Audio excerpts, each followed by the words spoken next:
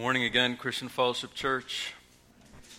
As we get into God's Word this morning, I'll remind you we're in a series through the Proverbs, but we're in that middle portion now where there's lots of Proverbs about lots of different topics. So for last week's sermon, today, and the next 2 weeks, we're going to be bouncing around in the Proverbs rather than going verse by verse through.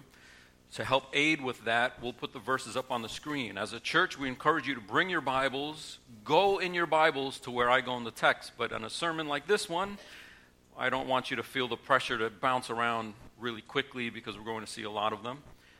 So it's up to you, but we'll have the verses up on the screen. But let's ask the Lord to use this time to our benefit and for His glory. Fathers, we come before you not only in singing and enjoying communion, but to sit at the feet of your word. I pray that I would fade to the backdrop and that your word would be front and center. We don't ask that we would remember this sermon. We ask that we would remember this passage, these passages, these verses, what they mean, what they demand of us, and how they point us to you to lean on your grace for grace and wisdom to live lives accordingly. Father, we ask that you would teach us, give us insight, guide us, give us grace. We ask it in Jesus' name. Amen. Like I mentioned, we're looking at topics. The Proverbs are sayings throughout the book of Proverbs that deal with various topics.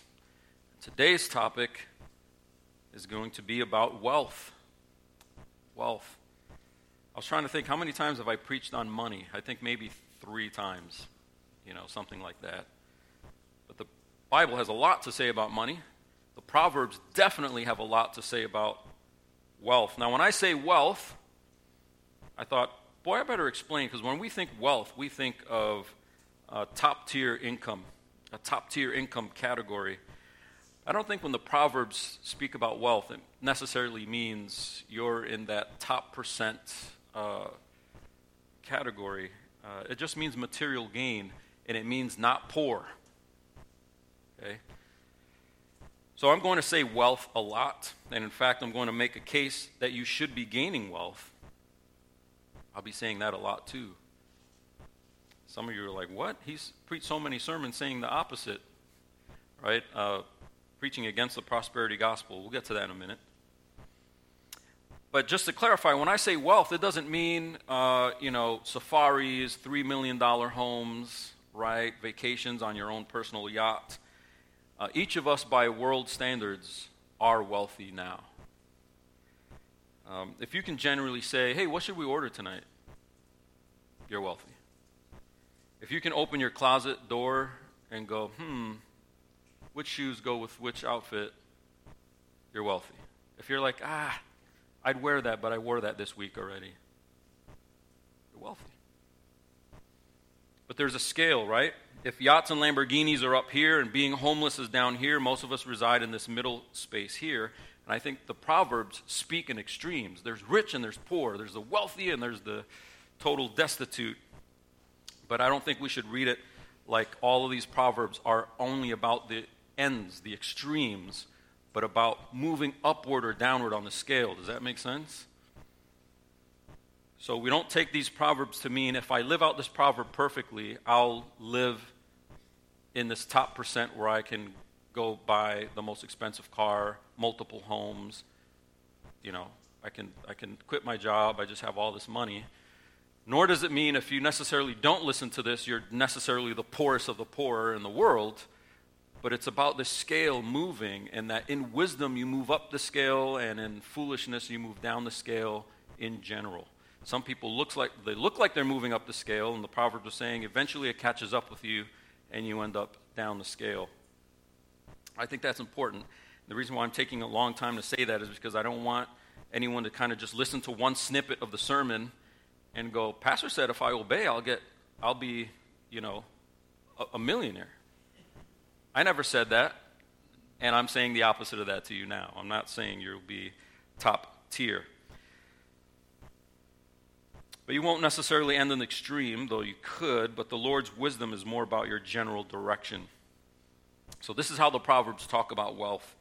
The Proverbs have a lot to say about money, material gain. The Proverbs, or the sayings, right, they're brief, poetically put bits of wisdom that are related to a particular topic. And when it comes to wealth, I think people often look down on the wealthy as if they're automatically wicked just due to the having. But the Proverbs present a much more complex picture than that. And in fact, the Proverbs teach us that wealth can be a reward from God. I say can be, again, because we live in a world where we're surrounded by false teachers that just push so-called prosperity gospel. Like I said, we'll get to that in a minute, but it's true that wealth can be a reward from God. Not necessarily millions of dollars at the top tier, but that upward movement toward wealth and gaining and earning, having savings, being out of debt, being able to make decisions without the stress of poverty coming down upon you. The Proverbs tell you you can move in that direction with wisdom.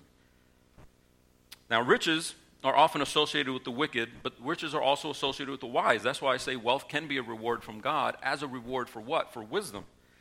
Let's look at our first verse, chapter 22, verse 4. Proverbs 22, verse 4. Pretty plain. The reward for humility and fear of the Lord is riches and honor and life. Riches, honor, and life.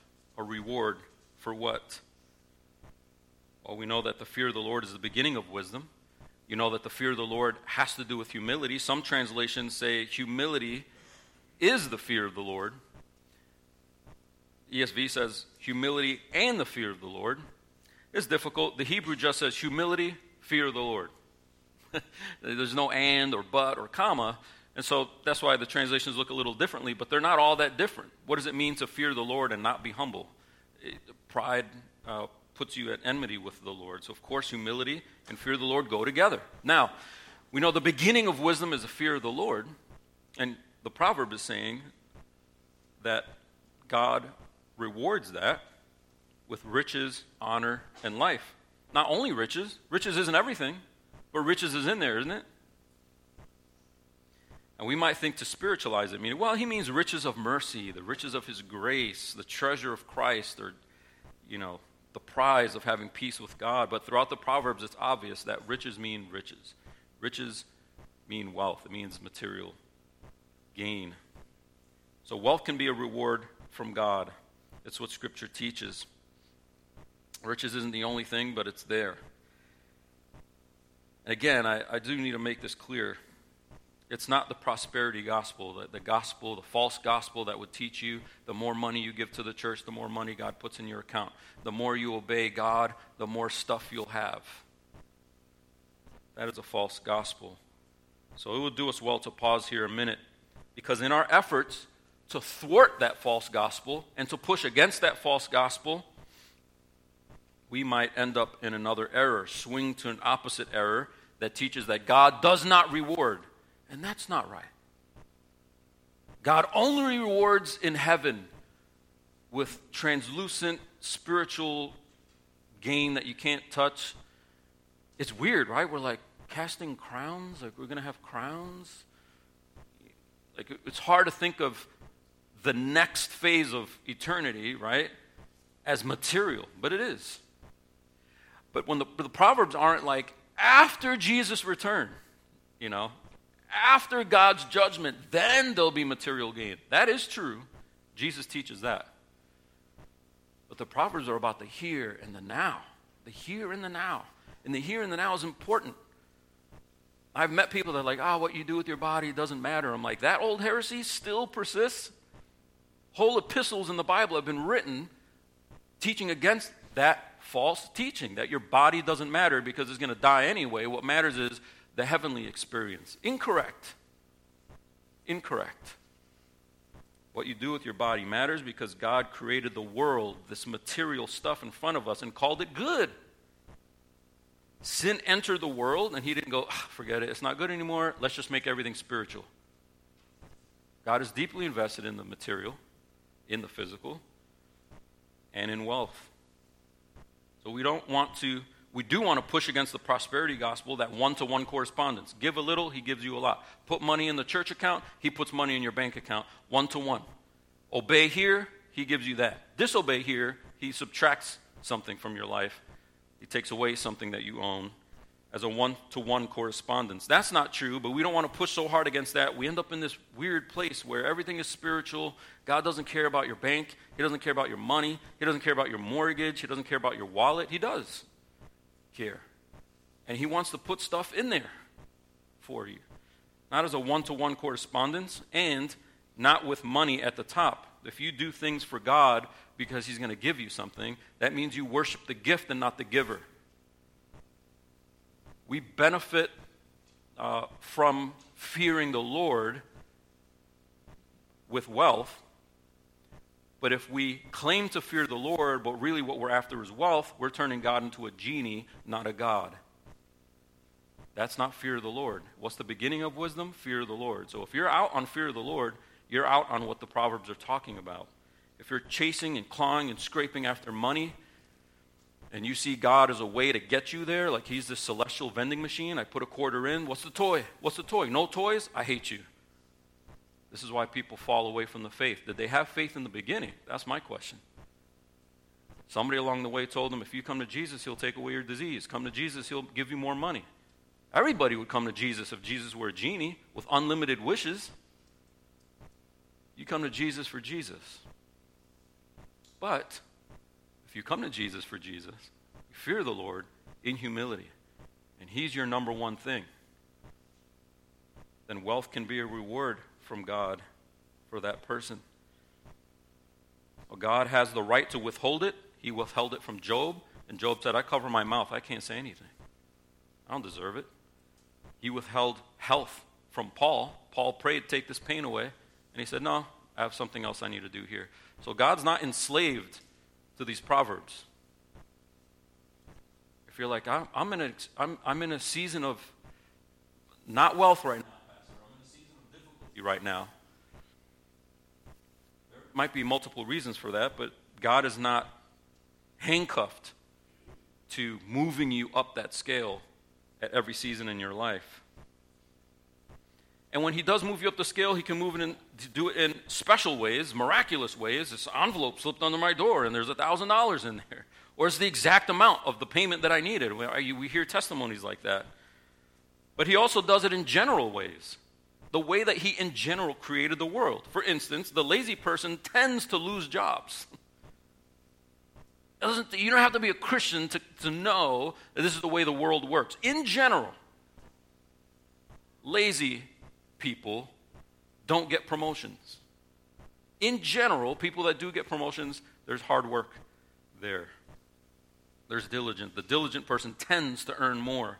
The person who makes wise friends and is a faithful friend is trusted, and those connections play out into more opportunities, don't they? Doors open because you know people. You know people that you've built trust with. You built trust because you're a wise friend. See last week's sermon. So what I'm saying is, it's not a one-to-one correspondence all the time, but as you live these general patterns, the general pattern in your life will be gaining wealth. It's a general pattern. But not put money in the box on Sunday, go home after lunch, open up your bank account, and see what happens. That's not what's happening here. But a general pattern that God rewards with wealth. Wealth can be a reward from God for walking in wisdom. So the Proverbs aren't against being wealthy. The Proverbs aren't even really for being wealthy. Rather, the Proverbs tend to focus on how you got it. That's what matters. How did you get it? Okay? And that's what these Proverbs that we're going to look at focus on. That's why the sermon is called Wise Earnings. How did you get that wealth? Wealth is not good or bad, but how you got there can be good or bad or wise or foolish. How did you get it? If it's a reward for wisdom, it's a blessing. If it's gained through foolishness or wickedness, it's a problem. So wealth can be a reward from God, but only if it is attained with wisdom. Therefore, we should gain wealth wisely. We should gain wealth wisely. We're going to look at several Proverbs to see this truth. Wealth can be a reward from God, but only if it is gained wisely. There's the most salient point in the sermon today. Wealth can be a reward from God, but only if it is gained wisely. How do you gain it wisely? 7 principles. There are more, but I was trying to be mindful of our time. All right? 7 principles that we can glean from the Proverbs to gain wealth with wisdom. All right? Seatbelts on? Hitting the gas. Let's go. Number 1, you gain wealth with wisdom by gaining it with integrity.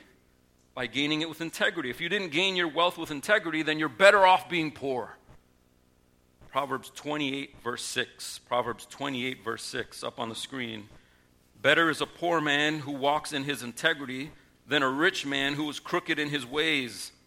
Crooked is literally twisted in the Hebrew. It's being duplicitous, devious, double-dealing, as one commentator put it. Integrity is a better treasure than material wealth. So if you have to have only one, integrity is by far the better choice. Now think about this in practical terms. It's easy to be like, amen. Write it down in my journal.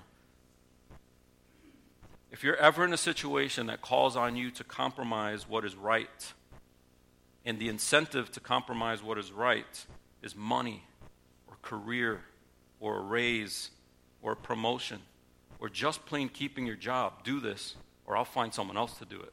You know what the answer is to that? Find someone else to do it. What about my closet? What about my pantry? What about my food? What about my mortgage? Better to have integrity and live on the street than compromise your integrity and pay your bills. Now, hopefully, as we look at the other Proverbs, you won't have to make that choice. Integrity will lead you upward on the scale. But in those instances where it's a choice, even if right now you feel like, oh, no, integrity, oh, totally. When it's in front of you, when those 2 doors are in front of you, it is scary to choose integrity and poverty when you know if you go through this door, compromise a little bit, it's just a little bit, there's security through the other door. So that's why we start with this proverb, don't do it. Some jobs, some employers incentivize crooked dealing to make profit. And when they invite you into that, you say no. Everybody does it. No. What about the collateral damage, the fallout? You let God take care of that. That's why number 2 is by trusting the Lord. Gain wealth wisely by trusting the Lord. Look at chapter 10, verses 2 and 3. Chapter 10, verses 2 and 3. Treasures gained by wickedness do not profit, but righteousness delivers from death. The Lord does not let the righteous go hungry, but he thwarts the craving of the wicked. So think about this. There's nothing inherently wrong with treasure. It's gaining it wickedly. That's the problem. We covered that. But here, it's like the antidote is knowing that the Lord is not going to let the righteous go hungry. That's the antidote to not doing the wicked thing. I don't need to do the wicked thing to gain money. Why? Because I'm going to do the right thing, walk through the door of integrity, and even if it's scary, it's really not that scary because I'm not trusting in my ability to make money. I'm trusting in God's ability to care for me.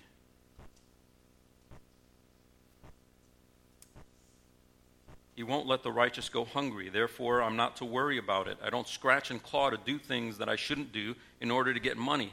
Trust that I will be cared for. But if you crave things and use wickedness to get and to attain, then the Lord will be against you. He thwarts the craving of the wicked. You don't want him against you. You want him on your side. And that's trust. Trusting him. I think some of us are given to saving and some of us to spending. Some of you grew up in a house where you saw how different you were from your siblings. You know, as soon as your sibling got money from Uncle Bob, they spent it immediately. And then you have 5 disbursements from Uncle Bob still sitting in your closet. Ultra savers versus ultra givers, right? There's some important lesson here with regard to trust. I think spenders need to be careful because there's great wisdom in tucking away money for unforeseen occasions. That's true. But savers need to be careful too. Savers need to be careful because there's a danger that not wanting to spend is due to a fear of tomorrow. And Jesus literally taught not to operate that way. And we often think Jesus comes on the scene making stuff up. Like, I command you not to worry. Don't worry about tomorrow. He feeds the birds, right? Jesus just did his devotions in the Proverbs. You know what I mean? He's teaching the Old Testament and applying it to people. It's not new. It's what the Old Testament taught. You trust the Lord. Therefore, you don't have to feel pressure to make wicked decisions. The next one, though, cautions us to not take trust the wrong way. We rely on God's sovereignty, but not to the exclusion of hard work. Number 3 is by hard work. I mean, you can think like, oh, I trust God. So, I'll get a job next week. You know what? I'm going to just not have a job for a while. Because God provides. And Jesus said, don't worry. So, no, that's called lazy. That's called lazy, and that's wicked. So number 3, we gain reward wisely by hard work. Chapter 10, verses 4 and 5. Chapter 10, verses 4 and 5. A slack hand causes poverty, but the hand of the diligent makes rich.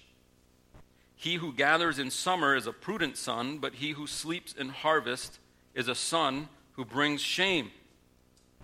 A slack hand causes poverty. The hand of the diligent makes rich. The word here for slack is used in other verses to describe a failed archer's bow. Like the string is not taut enough to shoot arrows. It doesn't produce any arrow shots because the string is not taut. The string is slack. And here in this proverb, saying the slack hand, the hand doesn't get to work, the hand isn't productive, it doesn't produce any good shots, it doesn't produce anything of worth. You can't put off work and call it trust in the Lord. You need to be productive. So you gather, you work, you don't sleep through the work hours, the gathering hours. Check out 28:19, Proverbs 28:19. Whoever works his land will have plenty of bread, but he who follows worthless pursuits will have plenty of something else. Poverty, right? The Proverbs speak in generalities, right? This is not a formula or a scheme. It's a principle. But work is productive. It produces food, shelter, etc. Worthless pursuits are worthless because they don't produce anything of any real worth to sustain life. Doesn't mean you can never take a break or ever do a hobby. But you can't forsake work. And we can't expect wealth to just come. Wealth doesn't just come. You work hard for it. Not as a workaholic. That person needs to remember number 2 and trust the Lord. The workaholic is worshiping something else besides the Lord. But, we need rest. And rest reminds us to trust in God. But rest also recharges you for what? To get back to work. Okay, so we've seen 3 principles so far. We gain wealth with wisdom. How? By gaining it with integrity, by trusting in the Lord, and by hard work. Number 4, by slow diligence. That hard work doesn't necessarily pay off overnight. I've been working hard for a while. When's it coming? Little by little. Check out chapter 13, verses 11. Wealth gained hastily will dwindle, but whoever gathers little by little will increase it. This is not a get-rich-quick scheme. It's persistent earning. Wealth gained hastily will dwindle, but whoever gathers little by little will increase it. Haste is contrasted with little by little, the progress and the persistence and the consistency over time. Chapter 28, verse 20. Check this one out. A faithful man will abound with blessings, but whoever hastens to be rich will not go unpunished. Punished? I underline that one because I'm like, that sounds a little harsh. Why would hastiness to be rich be punishable? I think it's because it's going to entail wrongdoing at some point. Think about the sales associate who's pressured to reach a certain quota faster than all the other coworkers, and he lies a little bit in order to close those extra few deals. It's wrong, and it's driven by haste rather than persistent diligence, little by little. Haste, in turn, is driven by something else. Why is it hasty? I have to have it now. I have to have it fast. Usually it's driven by greed and stinginess. Check out Proverbs 28, verse 22. 28:22. A stingy man hastens after wealth and does not know that poverty will come upon him. You see there, what's driving his hurry is greed. More, faster. So we gain wealth by slow diligence. Number 5, we gain wealth wisely by not taking advantage of others. By not taking advantage of others. Chapter 22, verse 16. There's a few here. Chapter 22, verse 16. These are all the Proverbs. All these verses I'm referencing are all in the Proverbs. 22:16. Whoever oppresses the poor to increase his own wealth or gives to the rich will only come to poverty. Now, okay, we get it. Oppressing poor people, that sounds bad. But giving to rich people, what's wrong with that? I don't think this is talking about a Christmas party, like a bring a gift type of party. What do you call it, white elephant thing? You know, I don't think it's talking about those kinds of things. It's talking about taking from those who have no power, giving to those who have power. Why would someone live like that? Why would someone take from those who don't have power to do anything about it and give to people who do have power to be able to do something for me? For power. It's not about giving the gift. It's about what you get out of it. I can take from you to empower myself, and I can give to you to empower myself. You have something I need. Connections. So why on earth would a proverb tell you it's not right to give a gift? I don't think it's wrong to give somebody a gift and you go, wait a minute, how much money does he make? I'm not giving him a birthday gift. Forget it. We're not going to this birthday party. This guy's rich. I'm in sin if I give him a gift. I don't think it's talking about that. We know what it's talking about. Self-aggrandizement. You were able to give a gift to somebody poor, but you took that money and you gave it to somebody rich because that person helps you get X, Y, or Z. That's not right. Proverbs is saying when you live your life that way, you'll run into poverty anyway. Don't do it. This kind of person makes God an enemy. Chapter 22, again, but verses 22 to 23. Do not rob the poor because he is poor, or crush the afflicted at the gate. Why? For the Lord will plead their cause and rob of life those who rob them. God is watching. And when we take advantage of people who don't have, we're able to take advantage of them because they don't have. We take from them. Some people have no scruples, and for gain, they will take from their own parents. Chapter 28, verse 24. Whoever robs his father or his mother and says, that is no transgression, is a companion to a man who destroys. You murderer. Somebody who goes into a village and just pillages it to take what they want. When you take stuff from your parents, just because they're your parents, and you think it's no transgression because they owe it to you, they're your parents, God's watching that too. You can think of people who, out of desperation, they rob those who are nearest to them and most vulnerable to them in order to get their next fix, in order to get their next prize, in order to get their next thing that they want. And oftentimes the people most vulnerable to you are your parents.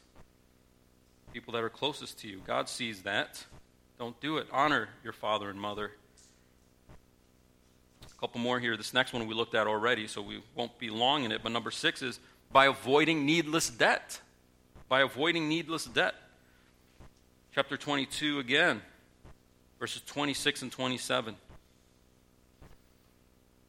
Be not one of those who give pledges, who put up security for debts. If you have nothing with which to pay, why should your bed be taken from under you? Be not one of those who give pledges or put up security for debts. Don't be that guy. Or it can be read, do not become one of those people. Again, it's not saying that going into debt is a sin. We talked about this before. It's that it's foolishly dangerous. It's foolishly dangerous. You don't have the money to pay it back, and you're hoping you will be able to pay it back in the future, but you don't own the future, so you're essentially making a promise out of something that you don't have, and a promise that you don't know for sure you can keep. That's why it's dangerous. I don't think the Proverbs are against reasonable debt, though some might agree. I think it's going after stupid debt, needless debt. And in this particular case, it's using going into debt as a way to get wealthy, Going into debt is not a stepping stool to wealth. Finally, the next one is sort of the opposite. It's not taking from others. It's not even borrowing from others like the last two we saw, but it's giving to others, which feels counterintuitive, right? How can I gain wealth? By giving it away. That's what the Proverbs talk about. We'll see a few of them here. But the principle number 7 is by being generous. We'll just be in chapter 28 for this one. By being generous. Chapter 28, 3 verses in a row, 25, 26, 27. Let's look at 25. A greedy man stirs up strife, but the one who trusts in the Lord will be enriched. Do you see the connection? Greed, the greedy person is someone who doesn't trust God. Trust, then, someone who trusts is not greed, or someone who doesn't hold it with a death grip is generous.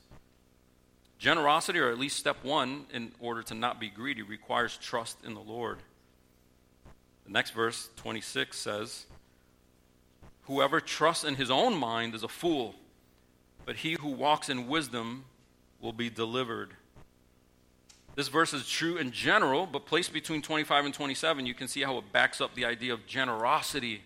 Generosity through trust in the Lord. Look at the next verse, 27. Whoever gives to the poor will not want, but he who hides his eyes will get many a curse. You see someone in need, you have the ability to meet that need. Out of generosity, you give. Is it scary? You didn't see that expense coming. It's not scary because you trust in the Lord. Trust in the Lord allows you to be generous. Not trusting in the Lord makes you greedy. That's what these verses are getting at. You give to the poor. The Proverbs are saying you're not going to be in want if you give to the poor. But if you hide your eyes, in other words, you pretend like you didn't see that need, will receive a curse. But he who hides his eyes will get many a curse. Ignoring opportunities to help those in need reaps the opposite of reward, which is curse. Now, we can't take every opportunity to help those in need. Every charity at every shopping center register, and not every opportunity is legit. It seems to me now like every single checkout experience has some, like, you either tip, and I'm like, why am I tipping you? There was a day when the tip made sense, you know what I'm saying? Now it's just like the software comes in the computer, so, and we didn't delete it, so, tip is there. And they're looking at you when you hit no. You hit X? Wow, I hate you. Spit in his food. Everything is tip now. Lots of places have charities. And I don't know about you, but I'm seeing, like, what charity? Like, oh, kids. And the screen will be like, do you like kids? Hit yes. Hit no if you hate kids. It almost reads that way. And I'm like, what kids? Like, is there a FTC symbol? Right? I don't know what charity this is. That's kind of dumb. Well, it's up to you. I want to at least see a website or something. But we don't want to be so skeptical. Every guy in the corner is a fake. A lot of them are. Every charity is a waste of time. A lot of them are. We don't allow abuses of charities to make us so jaded that we don't give when there's genuine opportunities to give.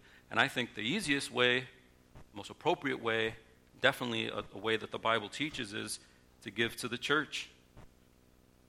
It can take the form of giving to organizations, charities, people in your life that you know are in need, but church giving is first and foremost. Read the New Testament. There was a time where I would have paused here for a whole 5 minutes, like, I'm not a money-grubbing pastor. You know what? Read the Bible. Read the Bible. If you don't trust us, don't give. But if we're trustworthy and we've earned some trust here, and, I'm not living in, I'm not going on vacations in yachts or something, I'm not embezzling, and it's not just for salary. It's our benevolence fund. It's savings so we can address emergencies. There's help, fixing this building, helping people out when they're in need.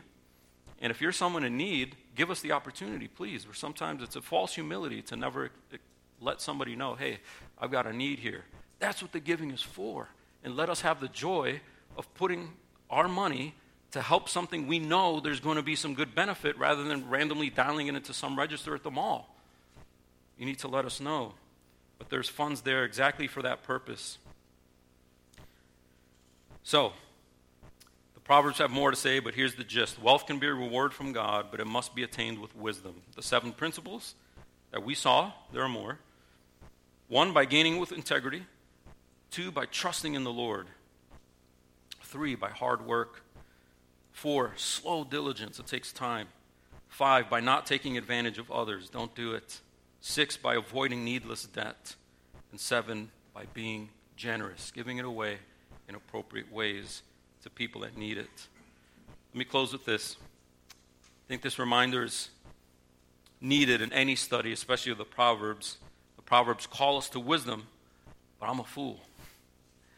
How do I live with wisdom? How do I fear the Lord? How do I have the humility to respond to him rightly and to live according to principles like this? Only in Christ. Only in Christ. Unbelievers can do wise things in general, but they do it for other reasons. They don't do it out of fear of the Lord. And because they don't do it out of fear of the Lord, it's not the wisdom of God that the Bible is talking about.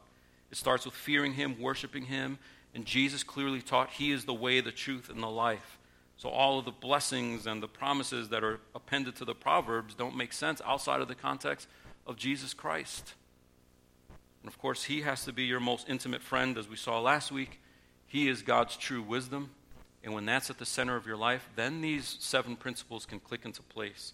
When these 7 principles are just ways to get rich, then money's at the center, and we don't reap the reward that God is talking about. And the Proverbs are completely lost on us without Christ.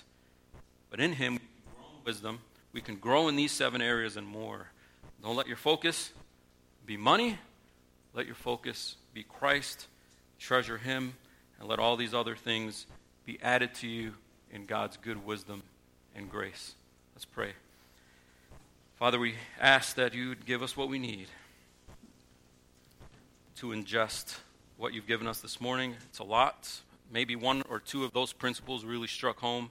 We ask that you would give us power where we are weak, wisdom where we are foolish, insight where we're ignorant, so we can live according to these through the power that Jesus Christ gives us. He's promised us that when we are attached to him, he's the vine, we're the branches, we will bear fruit attached to him. Outside of him, we can do nothing. But him dwelling in us and us in him, we get to bear the fruit of wisdom that these Proverbs are talking about. I do pray for increase for our faithful people here at CFC, those who are facing difficulties right now. We pray that we'd be able to come alongside them and help them. We pray that you would reward their diligence, reward their not being fearful and trusting in you, and that they can see that you built in a general pattern in this world that is good, and that rather than taking or waiting around to receive, we can work, we can pray, we can live in wisdom, and trust you to organize our lives in a way, Father, where we are not in dire need of sustenance, Father, even extra blessings on top of that.